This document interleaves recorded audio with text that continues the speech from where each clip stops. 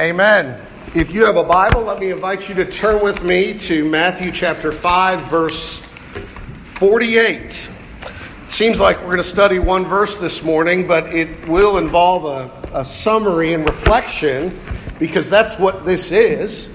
It's a summary and application of really what Jesus has been teaching since at least chapter 5, verse 17, when he walked us through the commandments, when he applies his teaching about righteousness. You may remember back at verse 20, Jesus said to his disciples, those who would follow him, "Your righteousness," he said, "must exceed that of the scribes and Pharisees." Well, of course, the disciples might easily have been thinking, okay, but how righteous do we need to be? Well, this passage will tell you. Let me invite you to consider it. Matthew chapter 5, verse 48. "You, therefore, must be perfect, as your heavenly Father is perfect." Amen. Let's pray together. Our Father in heaven, we pray that you would pour out your Holy Spirit upon us, and that you would do immeasurably more than all we could ask or imagine, according to your power that's at work within us. In Jesus' name I pray.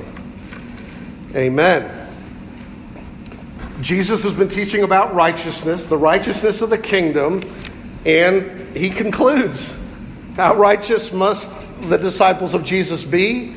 He says, perfectly righteous. Be perfect as your Father in heaven is perfect. And so to get at what he's teaching, and as we review what he's said, let me do it in three parts, point you to three things. First, the humility, then, that Jesus produces. Second, the honesty Jesus requires. And thirdly, the hope that Jesus provides. Humility, honesty, and hope. In the first place, I want you to see the humility Jesus produces here.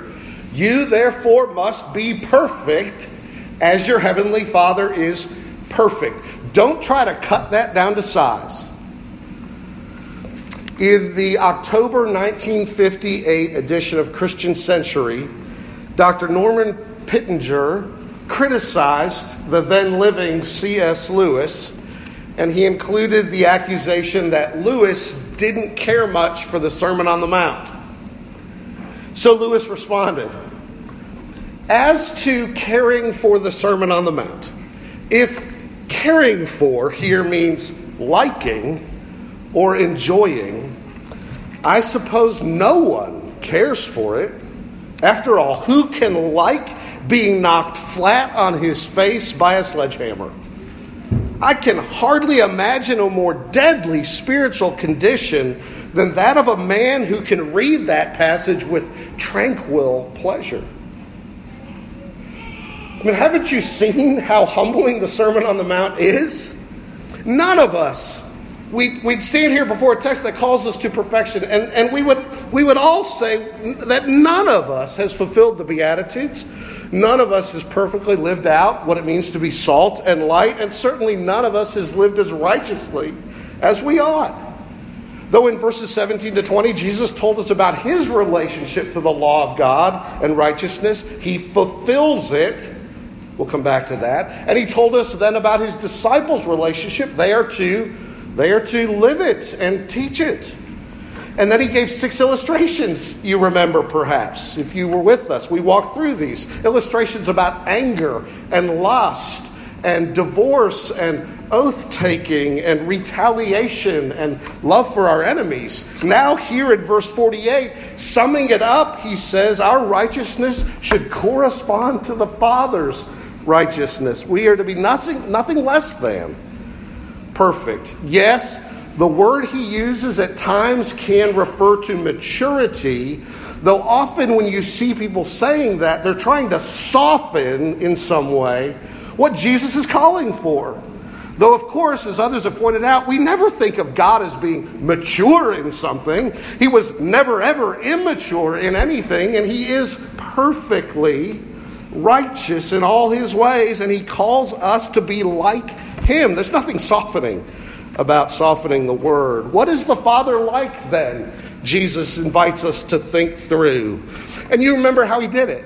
He walked us through the back half of the Ten Commandments. You remember perhaps at verse 21 and following, he started with the sixth commandment. And he said, you shall not commit murder, not even with heart or with words. And then he went to the seventh commandment at verse 27 and following. You shall not commit adultery, not even by lust in the heart. And then he took us to the eighth commandment at verse 31, you shall not steal. Now you may not remember that. I didn't put it that way at the time. It's a little harder to see, but Jesus, it's easy to see, has done the sixth and the seventh. In the next breath, he'll say the ninth. I think right there on divorce, he's referred really to the eighth. He's applied the commandment about adultery and marriage, the seventh commandment, to the issue of unjustly robbing our spouse of the spouse that belongs to them, or robbing another, defrauding another by the spouse that belongs to them. And then he does take us quite clearly to the idea of the ninth commandment, verse 33, you shall not bear false witness, you shall not, and he applies it to truth-telling and taking oaths, you remember.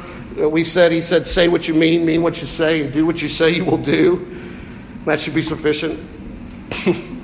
and then again, a little more obscurely, but I think if you see that he's walking through the commandments, he takes you to the 10th commandment at verse 38 and following. For the positive side of what he says in that passage, the positive side of the negative, you shall not covet, it positively means you shall be content with what God has given you, which means not hoarding your time and your energy and your money for yourself, but what? Going the extra mile when somebody demands one. Or giving to the one who asks. Take the shirt off your back if they ask for something, right? In other words, it's stuff about God's providence in your life, your contentment with his provision, and your willingness to be generous like he is generous to his enemies. So he's walked you through these commandments, applying them in various ways, and then he summed it up with, you shall love your neighbor as yourself, even the neighbor who is your enemy. You are to love your enemies, he said. At verse 43, love fulfills the law. So what has he done? He has shown you the perfection of your Father in heaven. The law is a window through which we gaze into glory and see how good God truly is. He doesn't murder. He's never unjustly angry. He doesn't commit adultery. And we might say Jesus in the flesh never lusted. And he perfectly keeps faithful to his bride, his church. He keeps his promises. He makes no vows without fulfilling them. What he says he will do, he does. What he says is true. He, we saw, turns the other cheek when he slapped on one. He's generous to the needy. He gives more than we try to take from him. God gave his own son. He loves his enemies. He causes the sun to shine upon the wicked and his rain to fall upon the unjust. You see what he's done? He showed you how good God is. Sinclair Ferguson remarks at this point, it's interesting how as parents, we often expect standards of perfection from our children when we don't even expect that from ourselves. You've heard the expression first-time obedience. It gets bandied about in circles of how to parent children. Require of them first-time obedience. Now look, I get it.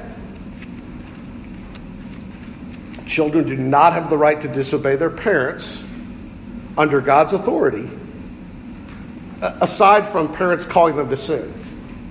Obedience is proper. It's right. And yet you and I have a life pattern, a lifelong life pattern of not doing first-time obedience to God ourselves, and certainly not doing consistent, repetitive obedience over the same things time and again. And yet we show little patience to our kids, but great charity toward ourselves. We can be thankful God isn't like us in that way. He doesn't call for a perfection in us that's absent in himself. So what is Christ doing? He is ripping up the conscience of his hearers. He's wielding the law like a hammer to knock the pride out of us. He's wielding the law like a sword to pierce the heart. He's saying, we are murderers. We're unjustly angry with others. We're adulterers. We lust for those whom God hasn't given us. We're liars. We don't follow through on the promises we make. We return insult for insult. We're cold-hearted towards the needy, and we're hard-hearted to people we think hate or despise us. Have you realized, in light of all of this, how your heart is desperately wicked? Then do you see why you need an atonement that only Jesus can provide? Why you need Jesus to perfectly fulfill the law of God on your behalf, to be righteous on your behalf, and why you need him to bear the curse of a broken law on your behalf upon the cross. So we said previously, don't say to God, God, you should accept my best efforts. I'm trying as hard as I can. Don't say to God, you should be satisfied with my sincerity, however sloppy my obedience. No. Put your hope in someone else, not you. When J. Gresham Machen, founder of Westminster Theological Seminary in Philadelphia and a founder of the Orthodox Presbyterian Church, the OPC, when he was dying, he sent a telegram, now very famously, to John Murray, which read, I'm so thankful for the active obedience of Christ. No hope without it. He was getting at the idea that Jesus is the righteous one. All then who come to God through faith in him are clothed in his righteousness. And so I ask you, has the perfection of your heavenly Father's righteousness and the perfection of your good shepherd Jesus' own righteousness brought you low? So low that your only hope is Jesus. Blessed are the poor in spirit, for theirs is the kingdom of heaven. You are not what you should be. But thank God Hebrews 10 verse 14 is true. By a single offering, Christ has perfected forever those who are being sanctified. We don't believe in perfectionism around here at Redeemer. Most churches don't believe in it. I mean, John Wesley, who taught it and propagated it, believed in it, but he didn't think he'd ever himself attained it. We don't believe that you can, in this life, live sinlessly perfect as a Christian. But you can be, from now and forever, clothed in the perfect righteousness of Jesus, which is sufficient and all that you need through faith in him. And that is tremendously freeing. I told you the story of C.H. Spurgeon, the great Baptist preacher who was greeting parishioners outside the service one Sunday, and he was accompanied by elders who gathered around in a throng of people in a big church, shaking hands with the pastor on the way out the door. Some of you know what that's like.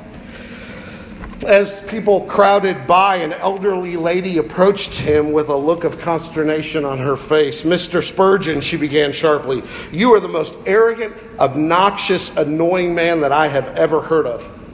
And I wanted to be the first to tell you. The crowd grew quiet around. It was embarrassing to hear. She stormed off in a huff, and all eyes looked to Spurgeon. And he turned to an elder standing next to him and said, she doesn't know the half of it.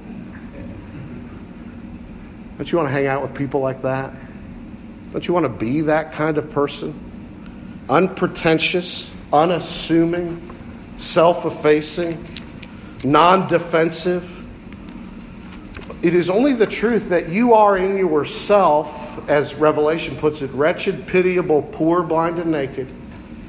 And yet you are in the gospel and in Christ through faith in Him at the same time, pardoned, accepted, loved, and righteous. It's only that can make you humble in this way. Spurgeon knew that he was on rock bottom as far as God was concerned. And it colored his opinion of himself such that he could forgive and be patient with and love and show kindness to an old woman. Because he knew that even though he was a screw-up like us, he also knew God loves screw-ups. The gospel is for screwed-up people. You don't have to make yourself perfect to be right with God. He makes you perfect in Christ so that you can be right with Him. And that'll knock the legs out of your self-righteousness right out from under you. Has it?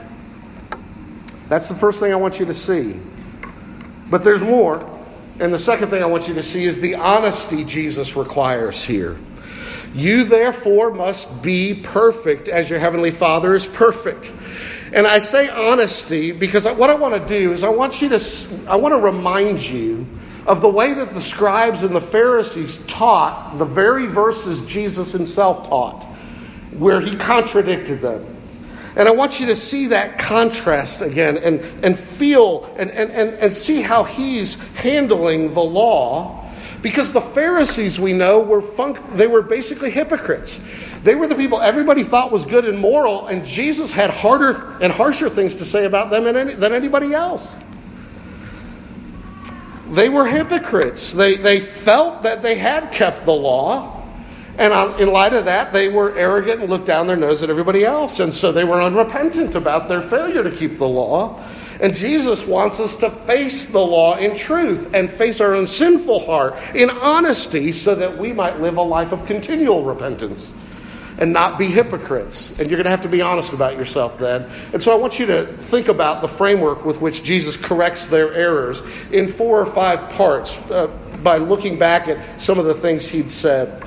Notice that He had said about these Pharisees and scribes, these hypocrites, that they had made the law of God about the external and denied the internal. So they said, as long as you don't physically commit murder, you're good. You've kept the law. As long as you don't physically commit adultery, you're fine. You're righteous. But Jesus, right? He takes away that mere externalism and He drives it home to the heart. And He says, you murder people by your unjust anger. You murder people with your lips by cutting them down. Don't lust, Jesus says. Don't look greedily with your heart and with your eyes towards someone not your spouse. But you all do that. See what He does? He makes the law internal and about the heart, not merely external. That's one thing. The second, that is the scribes and the Pharisees, they added their own laws to the law of God. Not taking God's word seriously enough, they added to it. So they could say, you may remember, they said, we must love our neighbor. True enough. And then they said, well, but you can hate your enemies, which was never commanded, never permitted in the Old Testament. But they added to the commandment in such a way, something that never was the law of God, so that they could escape the force of the law of God, demanding that they love. Jesus is saying, look, love your neighbor always meant loving your enemies. And you can't subtract that. You can't add in hate your enemies. That's fine. And so they twisted the law of God and added to it so that they could avoid its demand. Thirdly, the scribes and Pharisees majored on the minors and they minored on the majors. This is a classic of legalism. For instance, we saw that they felt really good about themselves if they put away a wife as long as they gave her a bill of divorce and sent her on her way. They did what was formally proper so that she could have a written document and therefore prove that she was legally divorced and perhaps remarry, right? But of course, they minored on the major part, which was what? Be faithful to her. So they pretended they were doing the right thing when they were in fact doing the unloving thing. And legalism always does that. It majors on the minors and it minors on the majors. Fourth, they asked, when do we not have to keep the law? When do we get to escape its application to ourselves? Okay, how did they do that? Well, you remember in the words about the oaths. Jesus had to correct them. Why? Because they said, I don't have to keep my oaths as long as I didn't pledge my oath to God, but instead I pledged it to heaven or earth or the temple or the altar. And depending upon the degree of seriousness of those things was the degree to which I needed to keep it. And Jesus says, no. Look, just let your yes be yes and your no be no. You don't even have to swear an oath if you are the kind of person with the integrity who doesn't try to hide the truth with clever words. There's a story about W.C. Fields, the comedian from the early part of the 19th century. He was a notoriously immoral man. One evening, a friend of him caught him in a hotel room reading a Gideon Bible. His friend was horrified, knowing the moral state of W.C. Fields, and said to him, W.C., what are you doing reading that Bible? And Fields responded, looking for loopholes. That's exactly the way the Pharisees approached the law of God. When does the law not apply to me? When do I get to escape its injunction? Fifth, they twisted the application of the law of God. So they took the parts of the law that were for the civil and public life of the nation state, and they made those laws apply to the individual at a personal level. So, for instance, they took the expression an eye for an eye and a tooth for a tooth, which was what?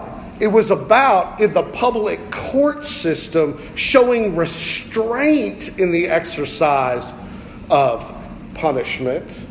It wasn't go all out, smack them down, hit them as hard as you can, because God just loves to really be harsh. No, it was God saying, you people love to be harsh, and you must not be. The punishment must fit the crime. It must not go over and above the crime. But what did they do? They took eye for an eye, and they applied it not to the courts, but to themselves. And they said, that gives me permission to punch the guy in the face who punches me in the face. Right? To knock out his tooth if he knocks out my tooth. They basically, again, they took the law as a permission to carry out personal vengeance on their enemies. And Jesus says, no, you got to love your enemies. Right? So what's wrong? I mean, these are just some of the examples Jesus has shown us. What's wrong with the legalism of the scribes and the Pharisees? What's wrong is that they taught themselves and others that they could be saved by their obedience. This is why you make the law about externals and not internals, because then it's keepable. I've never murdered anybody. I haven't physically done adultery. I didn't swear by God, so whatever I swore doesn't matter. I'm a good law keeper. I'll go to heaven. It totally undermines the gospel. It would be like us, just to turn a different application illustration, it would be like us saying money is evil, money out there, instead of the love of money is the root of all kinds of evil in here, and then feeling justified being poor while we envy the rich. The problem isn't money, and the problem isn't their money. The problem is my heart. Legalism also subtracts from God. What's wrong with it? It subtracts from God's law what he commands or forbids, and yet adds to God's law man-made rules about what we're able to do, so that I can say I did it. Legalism in this form in American Christianity over the years, not so much anymore, forbade dancing and card playing. And still in places forbids wine that makes glad the heart of man. So that we can feel righteous by abstaining while looking down our noses at others who enjoy their Christian liberty. When God's word hasn't forbidden any of those things. Not necessarily. Legalism majors on the majors and majors on the minors and minors on the majors, like we might say in our own day, like caring more about tithing a few garden vegetables than treating our biggest business client justly. Legalism asks, when don't I have to obey? It twists the law by misapplying the civil law and permitting then my own personal relationships to function like a system of the court of law. It's fundamentally proud-hearted about its own performance and hard-hearted about the failures of others, and lays on people's backs bricks they cannot carry. And by contrast, Jesus says, would you look at the law and be honest? Examine your heart and be honest. And haven't you, if you've been tracking with our sermon series, haven't you felt like the further we've gone, the deeper your sin, the less you're what you ought to be and want to be as a disciple of Jesus? That's totally understandable. That is the normal Christian life. Jesus says, my people will be humbled by the law. They will see that they are called to a high standard of moral perfection and love. They will fall far short of. They will beg mercy and receive it. They will ask for the kingdom and it will be given to them. They will long to be like their Father in heaven, and I will make it so. I will make it so. So the spirit of the Pharisee and the legalist is not, oh, how I love your law, oh God. How can I be a rule keeper for Jesus? That's not the spirit of the legalist. The legalist says, when do I get to escape obeying God? I'd like that plan. And that attitude breeds hypocrisy. Professing to love God while really running from Him at every turn. Professing to love our neighbor while we're really only serving Him out of our own self-interest. The way to avoid that hypocrisy is to have the deep honesty that comes from being humbled by the law, seeing its exacting demand, owning up to your failures, trusting in Christ alone for your salvation, and then hungering and thirsting for righteousness, like the righteousness of your heavenly Father. Instead of pretending to be good and you have it all together, you can say to God and others, I'm sorry I sinned against you. Please forgive me. I am the chief of sinners. That would be honest. Third, the hope Jesus provides. Verse 48, you therefore must be perfect as your heavenly Father is perfect. God offers hope for success, not just mercy for failure. And He does it here in arguably a kind of ambiguous way. What you have in verse 48, be perfect, is a command. It's almost uniformly taken as a command.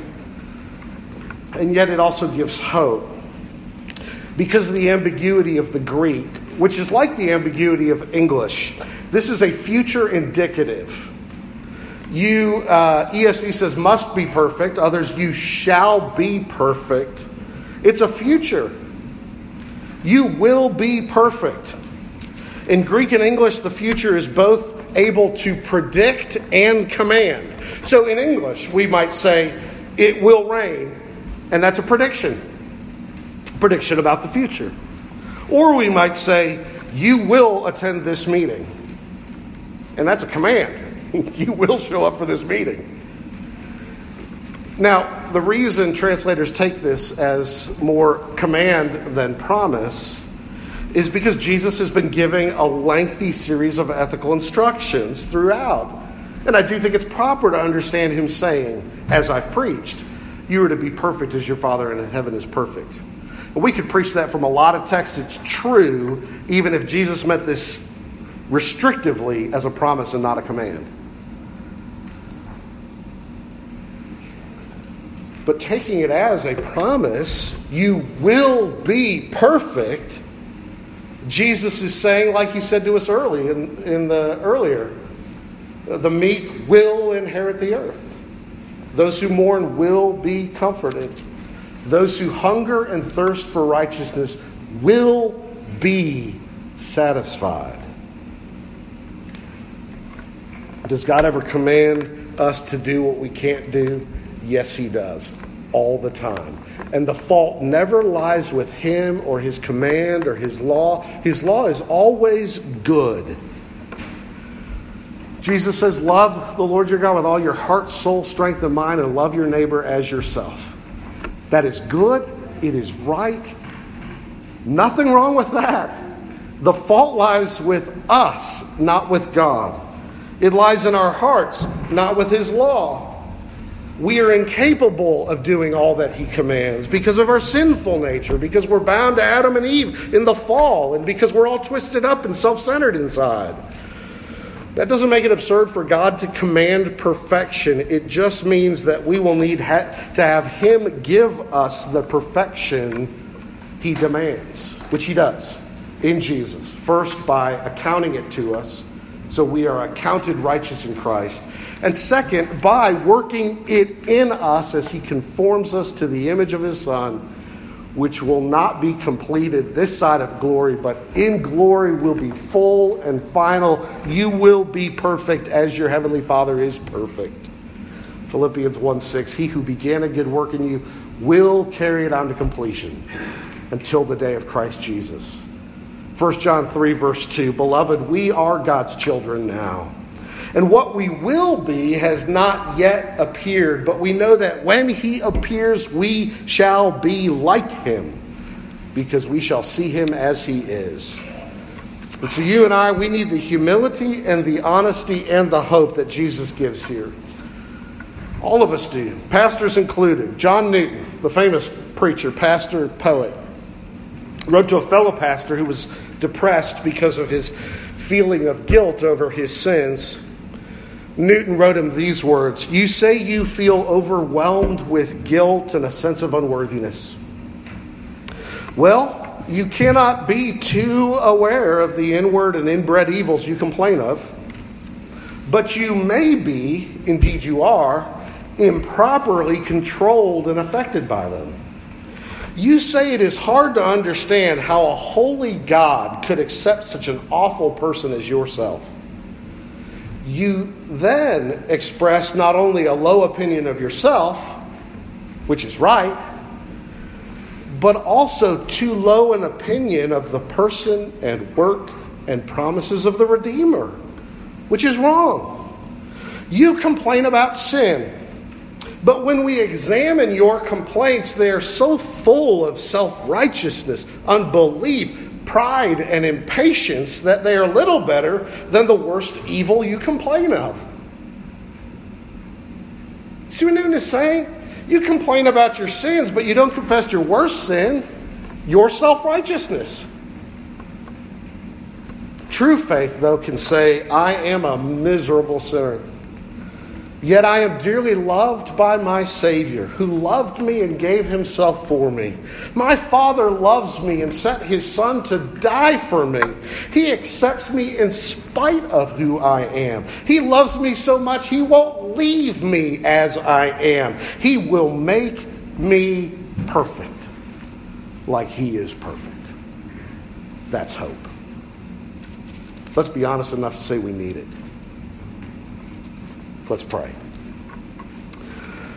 Father, we are not like you, but thank you that Jesus became like us, yet without sin, but to die in the sinner's place, to bear our sin upon the cross, to rescue us. Thank you. Help us to know the hope of that, and teach us to be more truthful about our own failures and more trustful in Him.